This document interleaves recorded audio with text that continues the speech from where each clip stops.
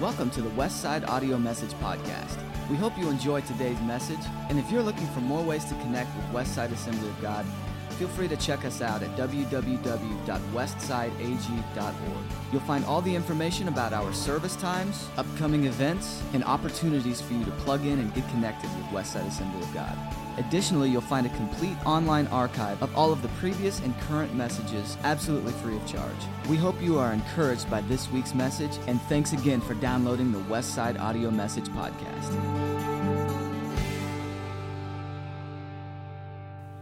So up to this point, we've learned that Paul and Barnabas are running a very effective and successful school of discipleship in Antioch.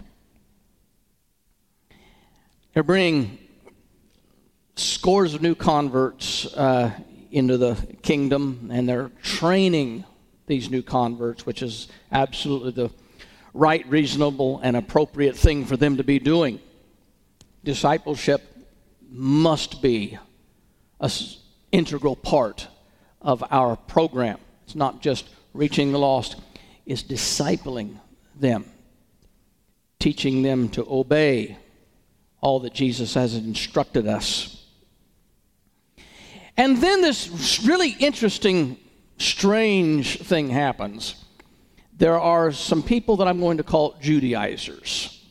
I didn't make that term up. It's what refers to these people who are stuck in the old Judaic religion, trying to adhere to some of those rituals, practices, and incorporate that into their newfound Christianity. Judaizers. We have people that are the equivalent of that today. They come out of Jerusalem. They hear about what's going on in Antioch. And they enter Antioch upon the work, the ministry of Paul and Barnabas. And evidently, they begin to undermine the ministry of Paul and Barnabas there. And perhaps meeting with these new converts outside of the school of discipleship and trying to turn their minds over to a Judaistic Christian religion. Specifically, they come down there, and it says in the very first verse, certain people came down from Judea to Antioch and were teaching the believers, unless you are circumcised according to the custom taught by Moses, you cannot be saved. That ought to make you gasp to hear what they are trying to tell these new converts.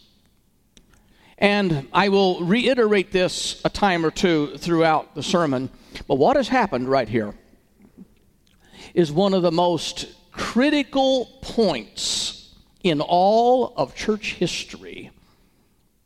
And that is the attempt to try and pervert the pure gospel. Keep this in mind as we think about what is happening here and how those early church leaders dealt with this. Think of the outcome of this if it goes the wrong direction, the impact of this. Now, you can easily understand why Paul and Barnabas are upset by this. Somebody is coming in on their religion and teaching something that Paul and Barnabas, neither one, believe. They're teaching in their school the very opposite. And these people infringe on them, come in upon them, and start undermining their teaching. You can understand why that would make them very aggravated. And so the Bible indicates that Paul and Barnabas confronted these Judaizers. And they argued vehemently against what they were trying to do. The Bible indicates that Paul and Barnabas resort to having to go back to Jerusalem and address the church council there about what is going on, because they cannot resolve it on the local level. These Judaizers are not backing down. They're not responding to the debate, the arguments. So they said, we'll just go straight to headquarters in Jerusalem. There, we know that there are disciples there 3 specific apostles are named: Peter, James, and John. It appears as though from this meeting that James has now become the premier spokesman for the headquarters of the church. They are named as main members of this church council, not the only members. And there are evidently some Judaizers that are in the church leadership council. They are members, Luke points out, of the party of the Pharisees. Now, see, Jesus had a lot of problems with the Pharisees. They had some weird ideas. They were very religious. They were super spiritual, hyper spiritual, better than everybody else. He condemned them as being hypocrites in the way that they lived their life, demanding things of others that they themselves did not expect of themselves. So coming out of this sect of the Pharisees, we find a number of them still a member of the Pharisees, but having come to a saving knowledge of Jesus Christ. It's this group of people from the sect of the Pharisees that are giving Paul and Barnabas trouble. And we read again in verse 5. They have an opening statement at this church council meeting. And their opening statement reiterates what was already divulged in verse 1. Their opening statement is this: the Gentiles must be circumcised and required to keep the law of Moses. Now that's their stance. They're part of the church council. That's their stance. And the church now has a responsibility of hammering this out. Which direction are we going to go? Are we going to adhere to this? What are we going to do? That's what the whole council meeting is about. And it becomes quite obvious that this false teaching is coming out of some of the leadership. They have a lot to try and straighten out to establish the future direction of the church.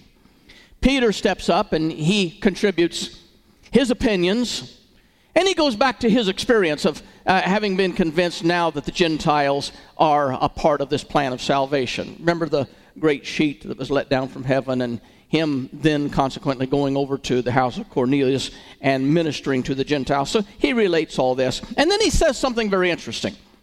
I find it fascinating how adept, skilled that these apostles were at taking Old Testament scripture and applying it to the New Testament situation.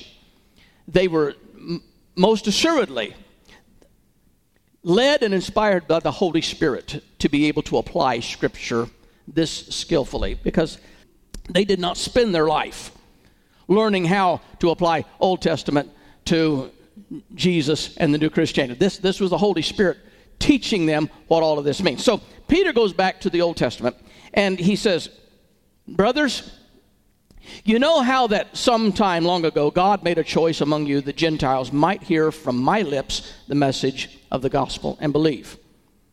God, who knows the heart, showed that he accepted them by giving the Holy Spirit to them, just as he did to us. He did not discriminate between us and them, for he purified their hearts by faith. Now, he is appealing to their understanding and knowledge of the Old Testament that God would open this up to the Gentiles. Peter didn't understand this as a Jew, as one practicing the religion of Judaism. He only understood it as a convert to Christianity and the revelation of this vision. Now he goes back and he understands the context of this scripture. It's all unfolding for him. Now then, he says, why do you try to test God by putting on the necks of Gentiles a yoke that neither we nor our ancestors have been able to bear? That's the weight of the law. That is specifically referring to the issue of circumcision. And he summarizes this as centuries of the Jews being under this unbearable burden of legalism. And now that the Gentiles are getting saved, Peter is appealing to his people with the Judaistic roots and say, we couldn't even bear up under this. Why should we want to put it on the Gentiles and make life miserable for them? So he makes this wonderful logical speech. He says, no, we believe it is through the grace of our Lord Jesus that we are saved, just as they are. That's as simple as it gets. How are we saved? Through the grace of our Lord Jesus Christ, not through circumcision. Even though the opening statement was they must be circumcised, Peter boils it down. We're not saved by circumcision. We're saved by the grace of Jesus Christ. And then after Peter's speech, Paul and Barnabas give their speech. And then after they're done, and basically Paul and Barnabas are just telling the story of what's happening in Antioch. And their full conviction that God is saving the Gentiles. And God is baptizing them in the Holy Spirit. And that is their testimony. And then James steps up and he gives evidently the authoritative final word in this whole situation. And this did not come about quickly. This council meeting was give and take. It was discussion. It was reasoning with one another. Tempers didn't flare. Nobody marched out. They just hammered it out. They had to hammer it out. It was vital for the church that they come to the appropriate conclusion in this meeting. So when it's all said, and everybody's had their say, and James gets up and he says, I think this is what it boils down to, and this will be the judgment. He said, it's my judgment, therefore, we should not make it difficult for the Gentiles who are turning to God. I can agree with that, right? Let's don't make it difficult for people to be saved.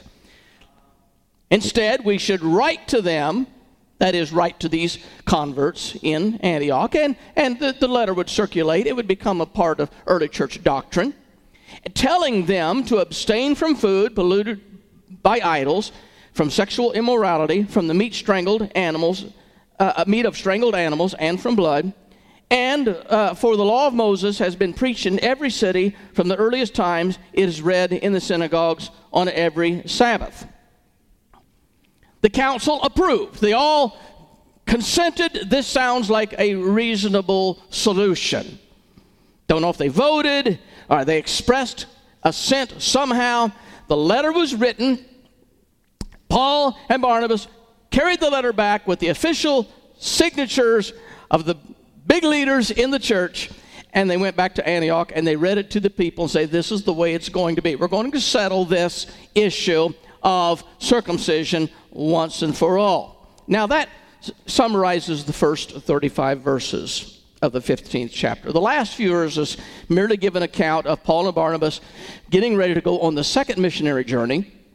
And I've mentioned this before. And Barnabas is set on taking John Mark. And Paul puts his foot down and says, John Mark will not be going on this second missionary journey.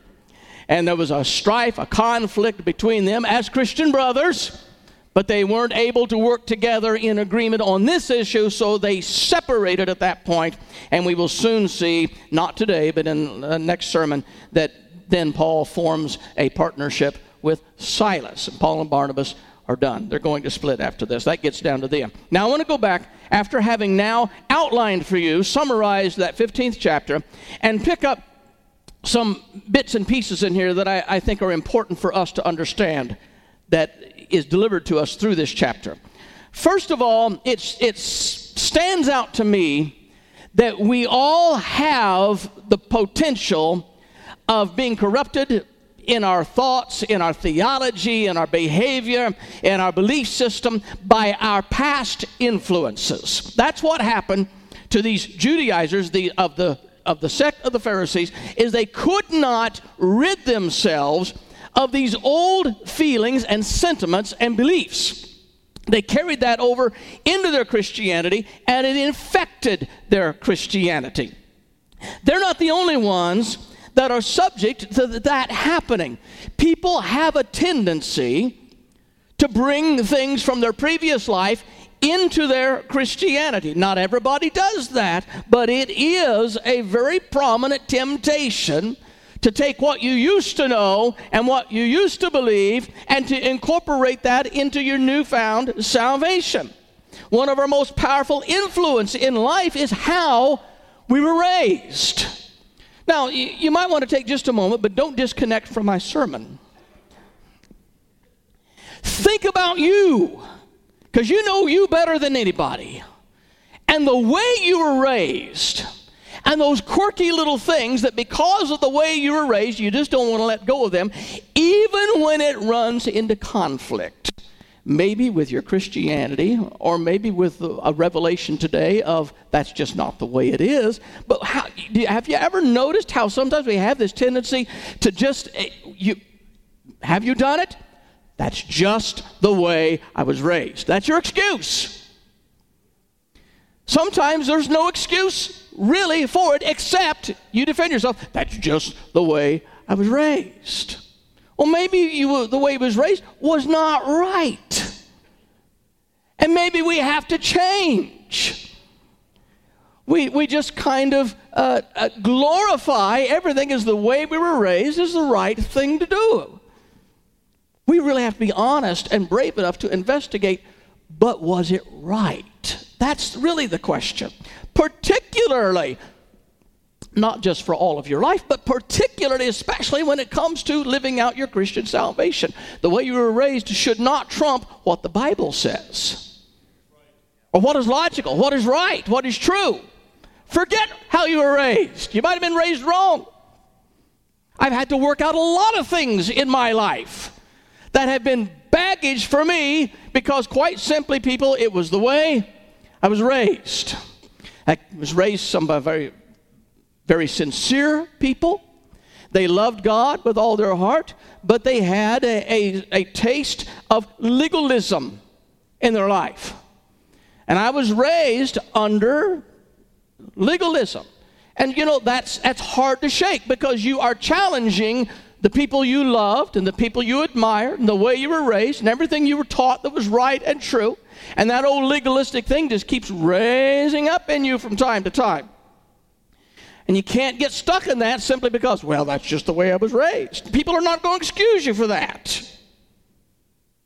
Isn't it interesting how the simplicity of salvation can be so frightening to those who previously relied so heavily on their religious rituals and their ceremonies and their practices as a necessary part of their salvation, just like these Judaizers did, that their entire religion was based on works. And now they come into Christianity and they can't get rid of that feeling, that gnawing sensation that somehow I've got to incorporate works into my salvation or it just doesn't feel right.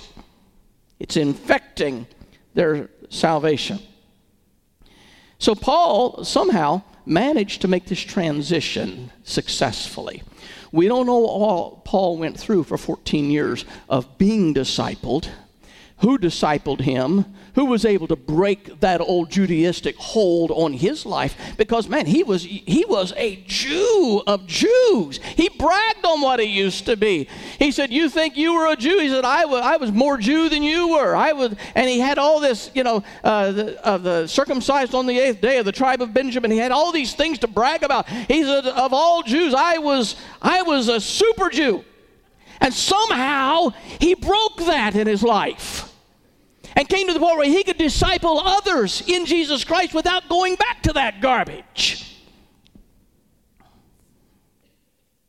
Paul said, and all those things that I thought were accomplishments in my life, he said, I just counted it but dung. It's worthless. It's meaningless. So he was able to get a perspective on this. Some of the disciples didn't abandon their old religion that quickly. Coming to Jesus and starting a new life with him really, truly requires of every one of us a massive transformation of what you used to do, what you used to believe, how you used to behave. All your former theories, all your former philosophies have got to be subjected now to what God wants.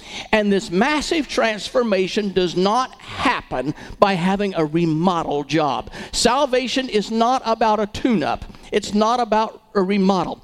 Salvation is about dying to what you used to be and be created a brand new creature. That's how the transformation takes place. It doesn't take place by incorporating a little bit of the old with a little bit of the new. Jesus even gave a parable about no man sews a new cloth to an old wineskin. It'll just break. It's got to be a complete remake, a total creation. And we see scriptures, and I don't have time to go into all of them. I don't have to go to all of them. You understand the language we're talking about. Old things are passed away. All things are become brand new. We are new creatures in Jesus Christ. The old man has to die so the new man can live. Conversion to Christ is quite simply a radical process. It's more than adapting. You don't adapt to Christianity. You're created a new creature. And the old things, the cumbersome things, the things of our past, they have to go. You can't incorporate them into your newfound faith. The simplicity of grace is what we magnify. So why are we bent on complicating grace? Paul says in the letter to the Ephesians, come on people, help me out. How you say, for by what? Grace. Are you saved? Through what? Very good. For by grace are you saved through faith. And that is not of yourselves. It is very good. See, that's so simple. You're saved by grace through faith in Jesus Christ, and that faith is not you. That faith is the gift of God. It's so simple. Why do we complicate this? And here comes the Judaizers. And here comes their philosophy. Unless you are circumcised according to the custom taught by Moses, you cannot be saved. Doesn't that just kind of irritate you? Not just that they did it, but that people continue to do that. Now, I'm going to take this to a deeper level. This is doctrinal conflict in the early church.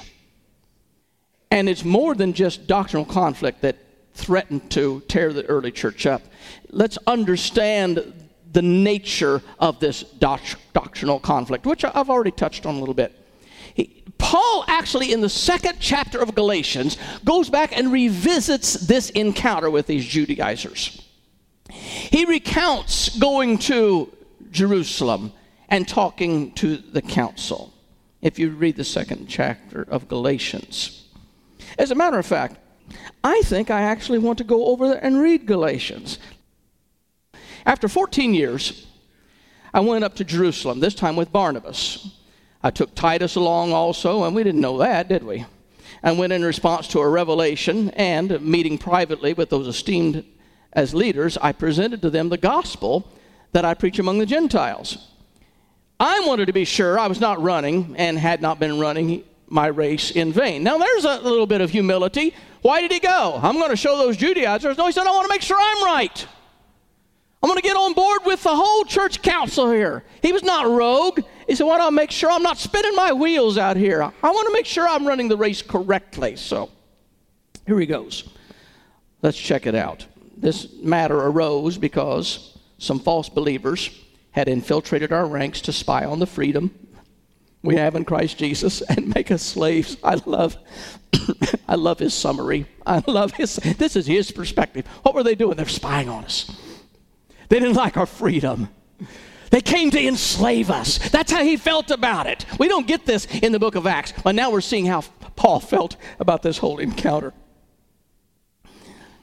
We did not give them into them for a moment so that the truth of the gospel might be preserved for you.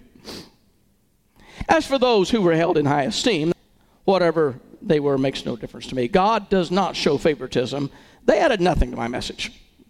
On the contrary, they recognized that I had been entrusted with the task of preaching the gospel to the Gentiles, the uncircumcised, just as Peter had been tasked with preaching it to the Jews, the circumcised. For God, who was at work in Peter as an apostle to the circumcised, was also at work in me as an apostle to the Gentiles. James, Cephas, John, and those esteemed as pillars gave me and Barnabas the right hand of fellowship. when they recognized the grace had been given to me. They agreed that we should go to the Gentiles, and they to the circumcised. So they're going to have their separate ministries, but both ministries are legitimate. All they asked was that we would continue to remember the poor, the very thing I'd been eager to do all along. And we didn't really see that in this agreement either, so a little different, so little additional information. When Cephas, Peter, came to Antioch, I opposed him. Now, this is something else we didn't read in the book of Acts. Peter made a visit to the Gentiles, but Peter did this really strange thing. For all of this revelation that Peter had about how God was now allowing the gospel to be taken to Gentiles, he did this really weird thing. He went down to Antioch to visit Paul, but then he wouldn't sit down and fellowship with the Gentiles. And Paul was going to have none of it. And he went up and got in his face. He said, "What do you think you're doing? They're good enough to take the gospel to, but you will not eat with them." And Peter was ashamed that he behaved in such a way. So Paul recounts this in his letter to the Galatians. For before certain men came from James, he used to eat with the Gentiles. But when they arrived, he began to draw back and separate himself from the Gentiles because he was afraid of those who belonged to the circumcision group. The other Jews joined him in his hypocrisy, so that they, by their hypocrisy, even Barnabas was led astray. Man, this is infecting the church. This has got to be solved right now. Peter behaves one way when he thinks nobody's looking. But when these Judaizers come down, or somebody from headquarters come down, he doesn't want to have a conflict with them, so he quits fellowshipping the Gentiles. And he thinks nobody's going to notice. But Paul notices his duplicity. When I saw they were not acting in line with the truth of the gospel, I said to Cephas in front of them all, "You are a Jew, yet you live like a Gentile and not like a Jew. And how is it then that you force Gentiles to follow Jewish customs? We who are Jews by birth and not sinful Gentiles know that a person is not justified by the works of the law, but by faith in Jesus Christ. So we too have put our faith in Jesus Christ, that we may be justified by faith in Christ and not by the works of the law, because by the works of the law no one will be justified." Listen to this. Keep this in mind. The book of Galatians, keep it in mind. It's very powerful, because you're going to run into some people that are going to be legalistic. And they're going to try and tie in certain areas of their life where they have to be obedient to what the Bible says, and then they quote the Old Testament. Well, now the Bible says, and there has to be an understanding of the proper application of Scripture. There are some things in the Old Testament that are transcendent truth. They don't stop being truth just because there's a New Testament. But there are some things in the Old Testament that are legal or ceremonial laws, not moral laws, but legal, civil, ceremonial laws that apply to the Jews and didn't apply to the Gentile world or anybody else. And to take those things and think that that applies to us today is utterly absurd. And it's a frustration of the simple salvation of Jesus Christ. But if in seeking to be justified in Christ, we Jews find ourselves also among the sinners, doesn't that mean that Christ promotes sin? Absolutely not. If I rebuild what I destroyed, then I really would be a lawbreaker. For through the law, I died to the law so that I might live for God. I've been crucified, and here's that famous passage. I've been crucified with Christ. Did you ever put together the context of this special passage, where it falls right in the middle of his defense of his actions? But there it is, right buried in the middle of this. I have been crucified with Christ. I no longer live, but Christ lives in me. See, the influence of the old is gone. That's what it means to be saved and have this radical transformation. The influence of the old is gone. I've been crucified with Christ. I can't be who I used to be or bring part of who I used to be along with me. This is crucified with Christ. And nevertheless, Christ lives in me. I no longer live. Christ lives in me. The life I now live in the body, I live by faith in the Son of God, who loved me and gave himself for me. I do not set aside the grace of God, for if righteousness could be gained through the law, what a powerful conclusion. Christ died for nothing. Oh my goodness. If it can be done by your actions, if it can be done by the works, you don't need Jesus Christ. You just need to work harder.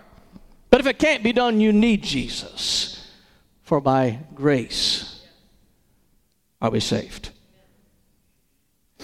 Now, salvation by works versus salvation by grace. That is the issue that lay at the feet of the early church. Which way are we going to go? There's no logical reason these two issues should continue to be an issue today, but it does continue to be an issue. The church settled it back then, but it continues to be an issue. Why are people so stubborn to continue to try and make works a part of the salvation? It was already settled. Why are we doing this? It should not be anymore. There is a rapidly growing movement in Christianity today called the Hebrew Roots Movement. I don't know if you've heard it or not, but you need to pay attention to this, because you may run across this depending on what kind of circles you run in. But it's a Hebrew roots movement, and these people are fascinated by the Hebrew roots that they claim to be a part of, not because they're Jews, but just because we trace our religion back to the crisis moment of Judaism and the Jewish roots that are there. And furthermore, being in love with Jesus, Jesus was a Jew, and studying the life and the ministry of Jesus here on earth, they knew that Jesus was, to a large degree, amenable to the Jewish law. And so they said, if it's good enough for Jesus, it's good enough for me. Now, you see, the problem is they don't understand that when Jesus died, he brought an end to our accountability to the old Jewish law. He said, I have not come to destroy it, but I came to fulfill it. This is what the law was leading to. It was leading to a point where we would come to a cessation of the old sacrifices, and Jesus would become the completion of that sacrificial system. We don't have to sacrifice animals, blood sacrifices anymore, because Jesus paid it all. So it was a fulfillment. I've come to fulfill this, come to change the direction of this now. And so this movement doesn't recognize that, yes, though Jesus may have walked according to the Torah in some instances, but other times he didn't walk according to the Torah, did he? I mean, whenever he defied the laws about picking grain on the Sabbath, well, he says Sabbath was made for man. Man wasn't made for Sabbath. We don't serve the Sabbath. It's there for our convenience. And he said even David, when his men were hungry, broke in to the and they ate the showbread. Man, when we have communion around here, we're a little bit careful about letting the kids come up here and drink the juice and eat the bread, because we kind of, this is holy. We don't want to make something profane out of this, that once we're done, y'all can have leftovers. Come on, let's go. We don't do that. We get done with baptism, water baptism service up here. We don't invite the kids, put your trunks on, come have a swim before we let the hot water out, because there's something a little bit holy about this, We don't want to do that. Well, you got the showbread in the temple. Nobody's going to touch that but the priest. But David and his men were hungry, and they figured that bread is there for somebody to eat. So they broke in and they ate it. Jesus said, if he can do that, I can rub grain and I can eat it on the Sabbath. So he wasn't perfectly obeying the Torah. But back to the Hebrew roots movement. They want to be like Jesus, and they think he was under the Torah. So they begin to pick up Jewish behaviors and Jewish ceremonies. And the movement is very cultic and it's very legalistic. And in one discussion group I belonged to, they were discussing how to assess legitimate prophecy. And somebody had said, well, prophecy ought to be proven as true. And one young lady popped up and said, all prophecy ought to point to, now, I'm getting ready to give, this is a good answer. All prophecy ought to point to the Torah. And I was just like, wow, slam me to the ground. What is this nonsense about all godly prophecy ought to point to the Torah? And I'm quickly on my computer typing, all good, decent, godly, righteous prophecy ought to somehow glorify Jesus, not pointing to the Torah. Well, she was stuck. Her needle was stuck. It didn't make any difference what argument I had. Have you not read the book of Galatians? She had an argument for that. Have you not read about what happened with the death of Jesus? She had an argument for that. You know what? I think I met these Judaizers incarnate. When Paul argued till he was blue in his face, they would not listen to reason. That's the reason I say it's cultic. That they want to make doing works a part of their salvation.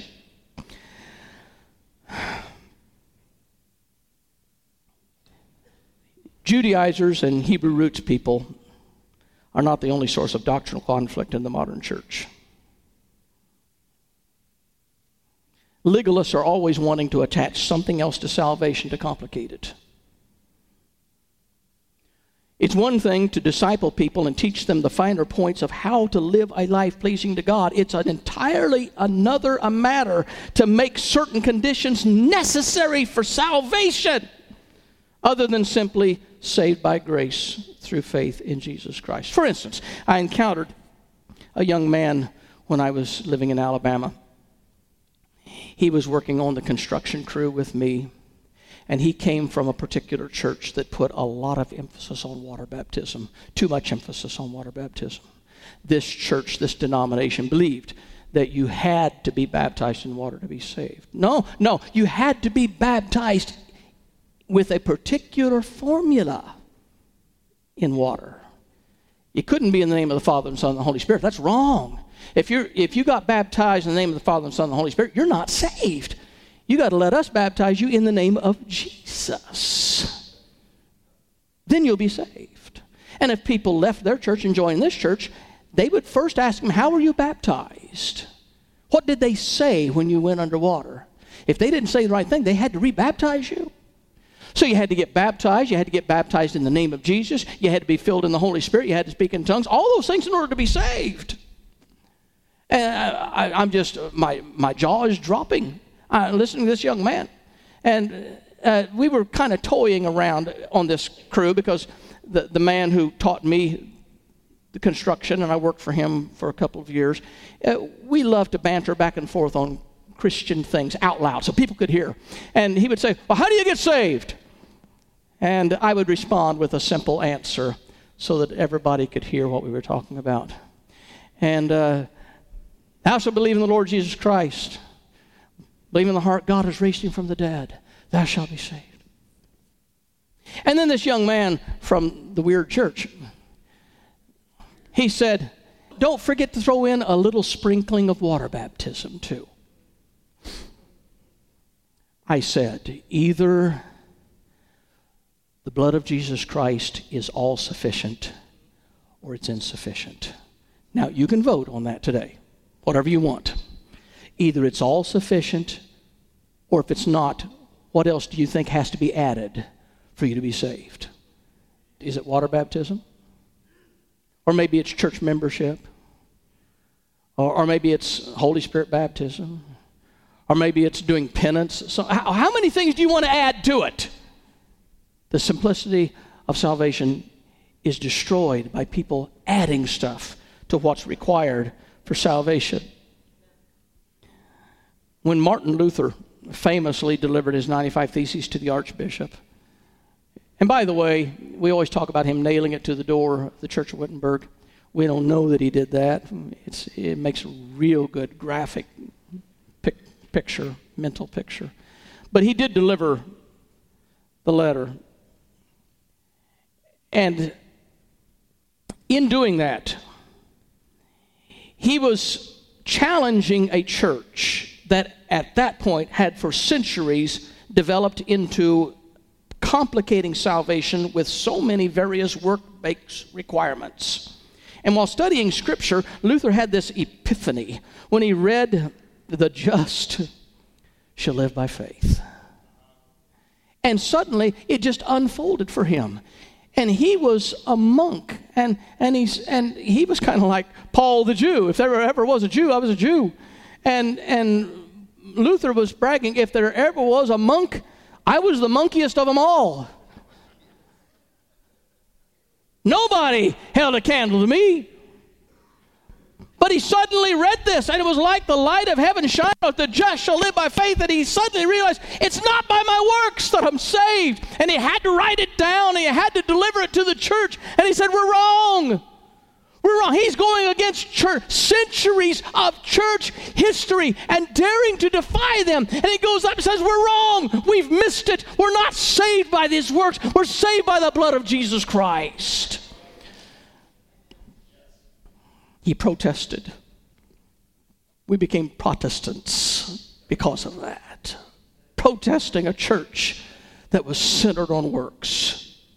The second issue here was not just the doctrinal dispute. The second issue was the table fellowship between Jews and Gentiles that had to be worked out. James refused to force the Gentiles to endure this arduous, painful ceremony of circumcision, especially for adult men. And he rescues Christianity from legalism. And this was a critical, pivotal moment for the church. And had the church leaders not seen clearly how to steer this new faith away from the old legalism, it would have impacted us to this day. It would have been nothing more than a revised version of Judaism that we continue to practice till today if the early church had erred at that point.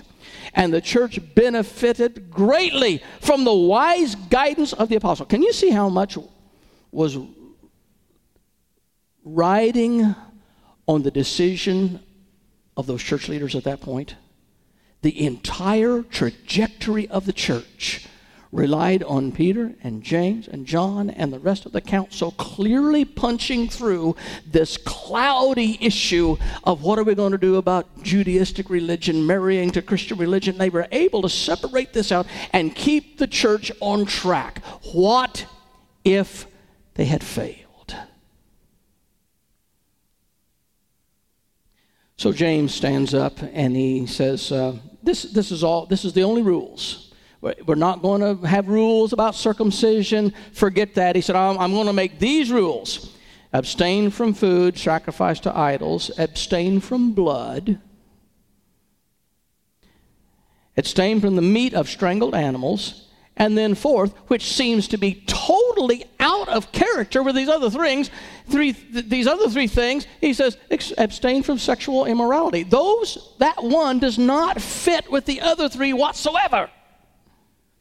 Because the fourth one is the only one that is legitimately a moral issue. So you're thinking, what is James doing here? He hit one issue of morality. And then he threw in three, what seems like, legalistic issues. Why did he do that? Well, I'm glad you asked. He did it because you are still trying to marry the Jews to the Gentiles. And it was not a sin to abstain from sacrificial meats. It was just a quirky thing. And James, in his wisdom, said, you know what? If we can give and take a little bit as a church, we can have fellowship. And it's going to take a while for these Jews to work out their old Judaistic practices. And they are really struggling when they sit down with Gentiles and they watch the Gentiles doing things and eating things that they cannot do because it's so inbred in them. And he says, for the time being, to the Gentiles, he said, can you just get along? And if it requires you bending over just a little bit, giving just a little bit, and agreeing when you're fellowshipping with the Jews, don't do that. It's not worth it. It translates into today. You know, some things people in the church, it's not worth it. We've got to get by this because being in unity in the faith is far more important than being right. Some issues are very clear. We can't do that. But some issues, it's not worth it. And that's what James is saying to them. So he's saying, you know, you can get along if you just abstain from the meats, you abstain from the blood, the strangled animals, the sacrificial animals. And then he said, here's something I think we all need to agree on is the sexual immorality. Now, why did he throw that in? Because you have to understand the culture of Antioch.